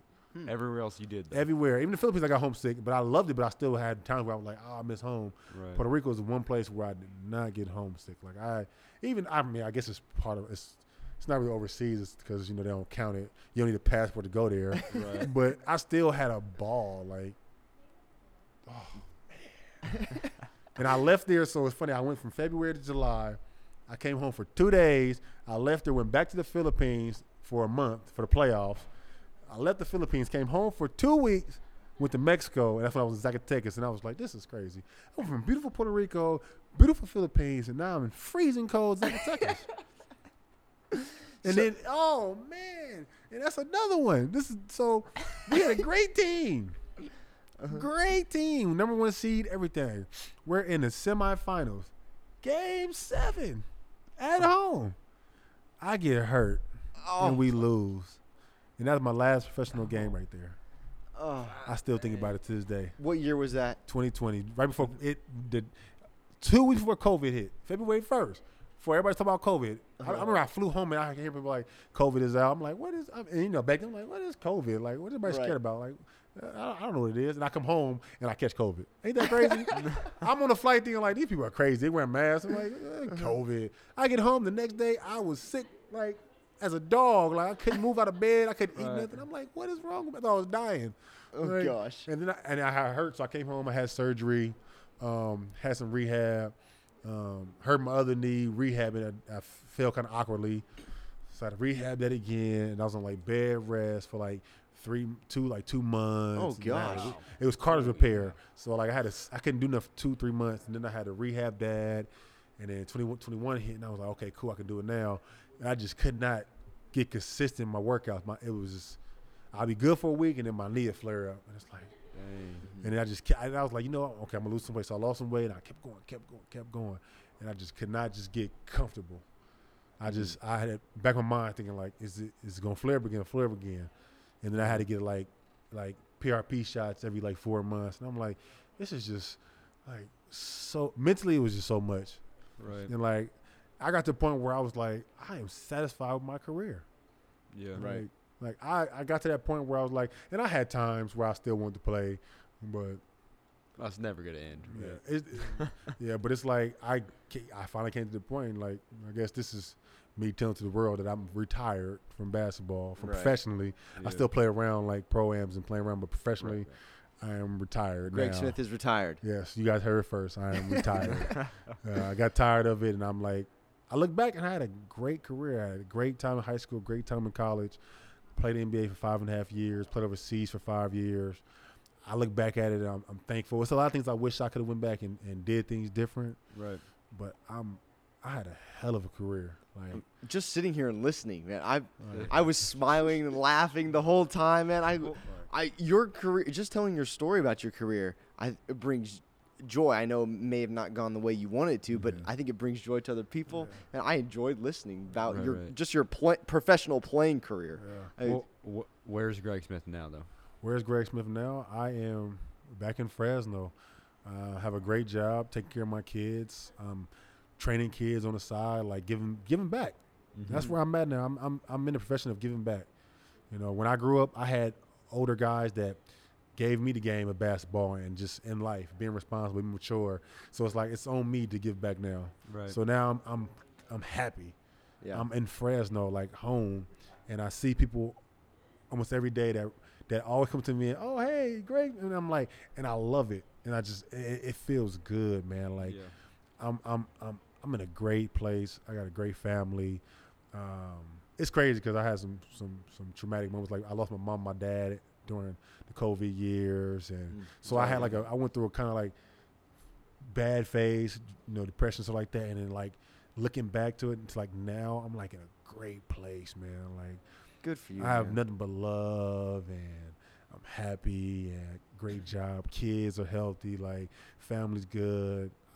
Well, I'm blessed, man. Like like just looking back on everything, like I'm totally blessed. I'm happy to be on this podcast. Like when you hit me, I'm like, yeah. Yeah, like, when you responded, I was like, oh, damn, he wants to be here. Oh, yeah. man. I was excited because I'm like, I've always wanted, like, I did Frank's, and I'm like, I want to do a podcast. Like, it sounds fun. I was like, I would love to tell my story. Like, and it was probably when you hit me, I was like, it feels like when things happen, it's like it's supposed to happen right here. Like, you can't force it to be here. It's going to happen at the right time. And it's crazy. Last week before you hit me, I was like, man, I want to do a podcast. And I was looking around. And I'm on Twitter. And then the message popped up. I was like, oh, yeah, definitely. We want to do it. Like, when your schedule work? I'm available during the week after 5. And we're going to go drink wine. He said, the watery too. I said, oh, that's perfect. That's even better. I'm a wine guy. Like, I got to talk podcast with you guys about basketball and drink some wine. Oh, it's a win-win for me. Yeah. This is a great experience. I learned a lot. Like, I want you guys to understand, when in the wine world, I thought I knew some stuff, but I obviously didn't know nothing. But moving forward, I know a lot. So if you ask me some questions, I might have the answers. I've had some wine, so I don't know if I'm remember everything. But I know a lot, and I appreciate this. Like, this is a great experience. Hey, It was well, a great experience. if you want to learn more, I need some help on the harvest season, man. We got work. Let's do it. We got Hey, let's do it. Hey, I heard about smashing the grapes. I'm down for that. You have the perfect feet to smash. Hey, these size 18s can they take up a lot of space.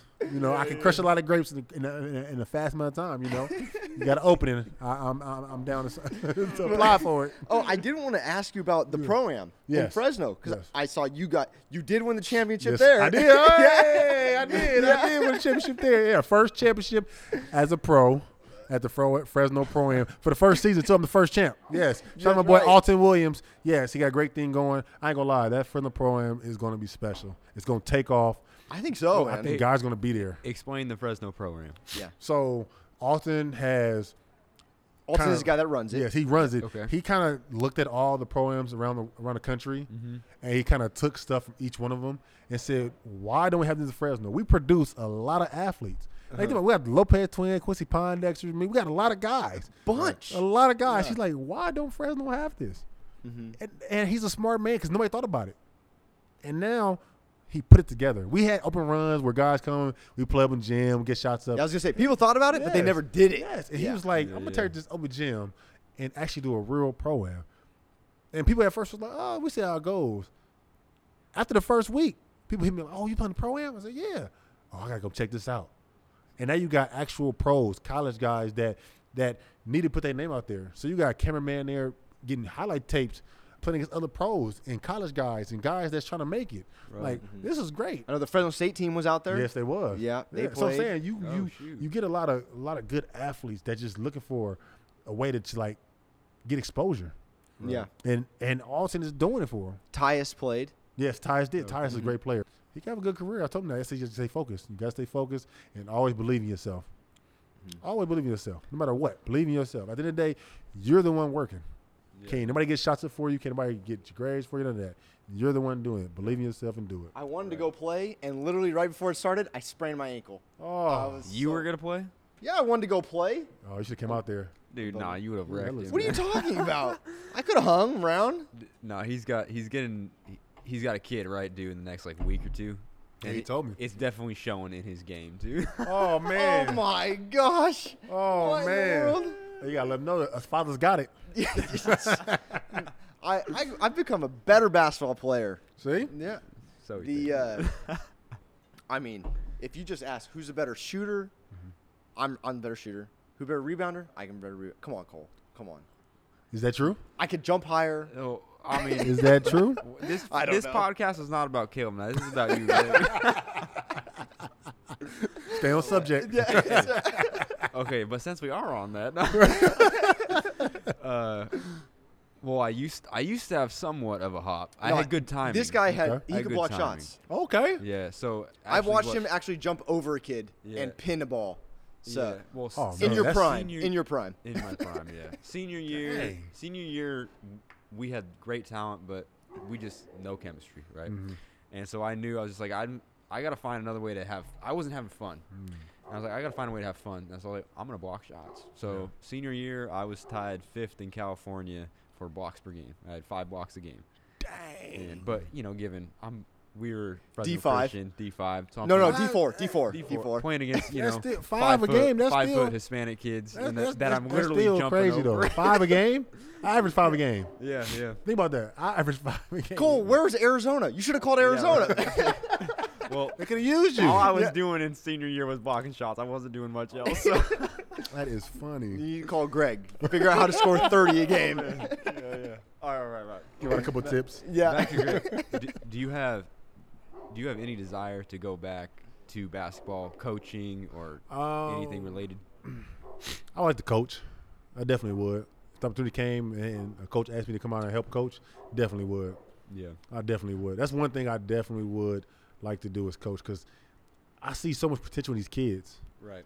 And like a guy like me that played at the highest level against the best players, like I played against LeBron, Kobe, KD, like Tim Duncan, Dirk.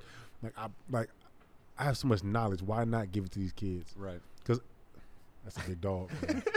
That is a big dog. But you never know what your advice or anything can lead a kid. Right. Like think about when you were in high school. Like if you had somebody that played in the league and this and that was giving you advice and something like that, like you would, that could change your life. Yeah. Yeah. Oh, for You know, sure. And it could be, it don't even be basketball. It could just be life in general. Like that's one thing that I would love to coach right now. Even if it's just helping like player development, I'm definitely fine with that. Like I would like to get into that. Yeah. Definitely. That's awesome. I wish we had somebody like Greg to go around the valley and kind of talk to us. Because don't get me wrong, we are trash. We're trash. Oh, well, yeah. But yeah. dude, We can't argue. I think it's so cool to see somebody that kind of somewhat grew up in Fresno, played here, Yeah. did his thing. Now we're coming back. Let's give back. Let's Yes. help out. Because you had guys do that for you. Now, Yeah. I wanted to ask you about this. This may be going way back, and it's totally out of line. But what kind of role did your uncle play in your life? Because it sounded like you brought him up a lot. It sounded like he was Major part. He was like an extra father figure.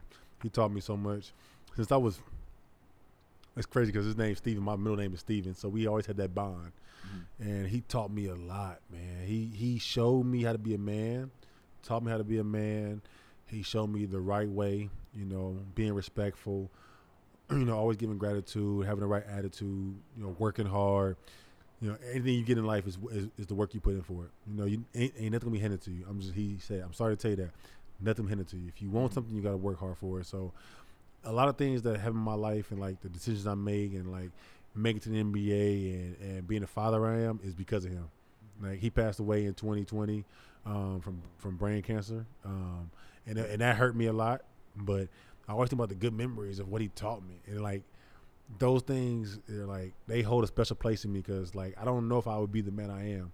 I don't know if I'd be here today doing this podcast if it wasn't for him. Like he literally saved my life. Like I don't know if I never came to Fresno to play the Essence, would I have been this player, you know? right. Like, and I thank him for that. Like, he's seen that in me. Like, he's seen that I had a chance. And called my mom and was like, I know it's your boy, and I know it's hard for you to be away from your son, but he has a great chance. And he was like, they call me Juju. He was like, Ju, if you want to come and do something with your life, like Fresno right now, I can help you with that. Like, we can do something. By him making that phone call and tell me that, like, I thank him. Like, I really do. Like, he means the world to me. He's like another father. Mm-hmm. One of the questions I ask, and all our listeners know this because I repeat it every time, but kind of what did you have a belief or someone that helped you through that? But I think you just answered it Yes. with your uncle. Yeah. But the other thing, and I'm sorry for all your losses, but I'm so happy to hear you're in a great place now. Yes.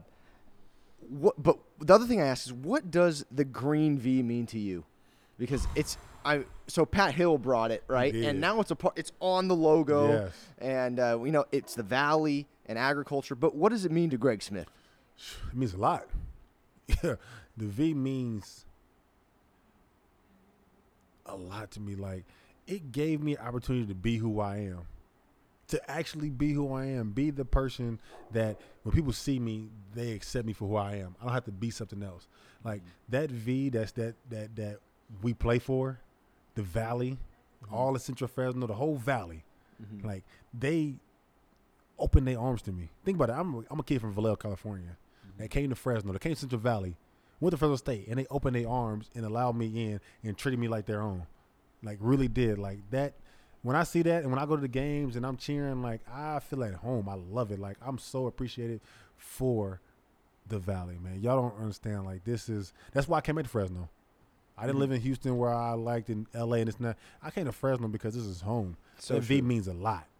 Like, I love it. Like, it is near and dear to my heart. Like, it gave me the opportunity to be who I am and accept me for who I am. And you can't get no more than that. I didn't even think about that, but you had the opportunity to say Houston, Dallas, Philippines. Like, you could have lived wherever you want. Yes. And you came back to the Valley. Came back to the Valley. This is home. This is it. It's where I belong. Could have been on the island in the Philippines. I could have been in Puerto Rico. I could have Puerto been. Rico. I could have been anywhere. I could have been in Dallas. My family still live in Dallas, and I'm like, no, I want to be in Fresno. Like, this Yeah. is where I want to be. Paradise on earth, man. Hey, Love Fresno. hey, I love it. Like, it's just being here. It's a different feeling. Like, I feel at home. You know, you feel at home. You feel peaceful. You just feel. Mhm. That's what I feel. I'm here, and I don't get that anywhere else. I don't get the same feeling. Yeah. Like, It's true. Yeah. Every time I get on a plane and I fly in and I see Bulldog Stadium Yes. or and in the valley, like, Yes. man, all right, we're good. Yes. Right, Cole? You get that feeling? Yep. Flying home, you Of like, course, "Ooh, of course. home sweet home. Floating on the river. Yeah. Yeah. Well, Yeah, a little redneck, whatever. I mean, I think this is a good place to end on. I think that is a perfect way to end it. I mean, thank you, Greg, for coming on, and I mean, and thank you, Cole, for stepping no in here. problem, bro. Yeah, Yeah, yeah. thank you, brother. I didn't know if you were gonna actually step up and do it, but it's that brotherly love. But Greg, thank you so much for coming out, and I had a great time, man, and I love your story, and I'm sorry about dogs running Oh, it's all everywhere and good, everything, but you are more than welcome to come on whenever you want to come on the pod, man. You let me know. Oh Boo. man, You I definitely appreciate y'all. Like, this was amazing. I had a blast. I learned a lot. We got to talk. Had some great wine. You guys got some great wine, so I'll definitely be back. That's for sure. But I thank you guys, because this is a great opportunity to tell my story, and it's great that you guys having me here. Like, I appreciate it. Like, Okay. it's been a fun day. It's been a fun day. Like, you guys understand. Like, I'm like, man, this. Because some podcasts be like, oh, but it's like, I had a ball. I got to drink some good wine and have some good talks, and like, this is amazing. Okay, well, it's not over because I'm having a golf swing motioned to me from behind. What- Is that What are you doing, Dad? is that Yes, is I'm that- into golf. Yeah. Yes. Is that, Yes. are you a golf player? I'm a golf player, but I'm not good, so I'm putting it out there. My career high right now is 126. Yeah. I'm getting better though. I'm at the range. I'm working on my game, working my swing. I'm getting there. Where do you play? At Bluff Point? Bluff Point. Okay, Yes. we haven't played there. Where you guys play at? Riverside. Oh, really? I heard Yeah. that was a great place. It's fun. We have a good time. I gotta go with you we guys are one day. terrible. And I mean, it's we're not worse very at golfing than basketball, and we're bad at basketball. So I mean, I gotta go with you guys and see, because I ain't that good, so we might have a good time out Okay. there. Yes. All right. I done fell in love with golf, so we can do that. Okay. Oh yeah, golfing's fun. Riverside's pretty cheap too. So Yeah. like broke boys like us, Yeah. Because. Yeah. Affordable. Yeah. Yeah. Exactly. No, it's actually really nice for the price it is. It's really nice. Yeah. Yeah. I I like it. always hear about it. Everybody say, "Oh, Riverside, where are you supposed to go?" I just ain't been yet because I just go Bluff. Okay, They we'll got take a you. huge breakest burrito that's really good too. At the You club. can't beat that then. Dude, Yeah. Golf and a good burrito. Oh yeah, you speaking my language there. Speaking my language. Well, is there anything else that we need to know? So Cole asked, "Where are you at now?" Yes. And so, job wise, so career wise, where are you at now? Career-wise, I am working for a company called Topanga Management Company, which owns Bulldog Village and Topanga Ridge. We have a student housing in Idaho, Boise, Idaho, and Oregon. And I am a manager in training right now, property manager. So I'm in training right now to learn. I've been there 3 months. I'm loving it. But the job is great. I know the owner, Bruce Tibbett. When I was at Bulldog Village as a freshman in college, he was the property manager there. So, we had some great stories. So he's been knowing me for a while. So that first interview I had for the job was a little weird at first because I couldn't go in there trying to like walk around those questions because Bruce knew me. Bruce was like, "No, I'm gonna ask you these questions, and I want to hear the truth. I know you." Like, and Sounds it was like great. we need to call Bruce. Bruce is a great guy, and then I work on a guy, Chris Bessinger, great dude. But man, it's a great company, man. Like they're doing some big things. They brought me along. They welcomed me open arms. Like retirement's been good because of that. Like I never knew what I was going to do at the basketball. I've been playing basketball since I was 3 years old. I did not know. I had no clue at all. Like what would that career be? And one of my great mentors, Garrett, I asked him like, "Yo, do you know anybody that's looking to hire somebody or looking any jobs?" At the time, he was like, "Wow, my friend." He just says opening. I'll give her a call, which is her name, Wendy. Called her, set an appointment up, met with them. They liked me. They was like, "Okay, we're gonna give you an interview with the boss." I didn't know it was Bruce until we had an interview. And I walk in there, I'm like, oh, my God. And Bruce was like, hi, nice to see you again. Oh, man. I'm like, nah, I really got to ace this. I can't do this. Oh. But the interview went great, and ever since that day, like, work's been great. I'm loving the company. I'm loving my job. Like, I see a bright future in it. So you still couldn't escape Fresno State because you're I all. couldn't. But I you couldn't. Yeah. I couldn't. Fresno State it's right here. It's right here. I can't leave it. I can't leave it. But it sound like you have student housing in Boise. Yes. Uh-oh. I don't know about that. Well, and That's one place I don't think And I'll be traveling Oregon. to. Yeah. What school in Oregon? It's in Eugene, but the student housing is for a junior college. Okay. Oh, thank goodness. that's good. We are Duck haters over here. I'm with you on that. Okay. Oh, All right. I'm with you on that. I'm with you on that. Don't. Yeah. Yeah, Satan, so Satan's here. It's funny because when I was in high Oregon. school and they recruited me, I was like, no. I'm not going to Oregon. Yes. Thank I'm the going to Lord. Oregon. No wonder we like I'm not you. going to Oregon.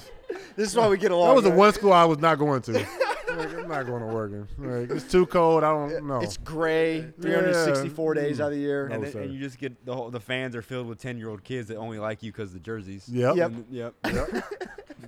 Not going to happen over here. Yep. So,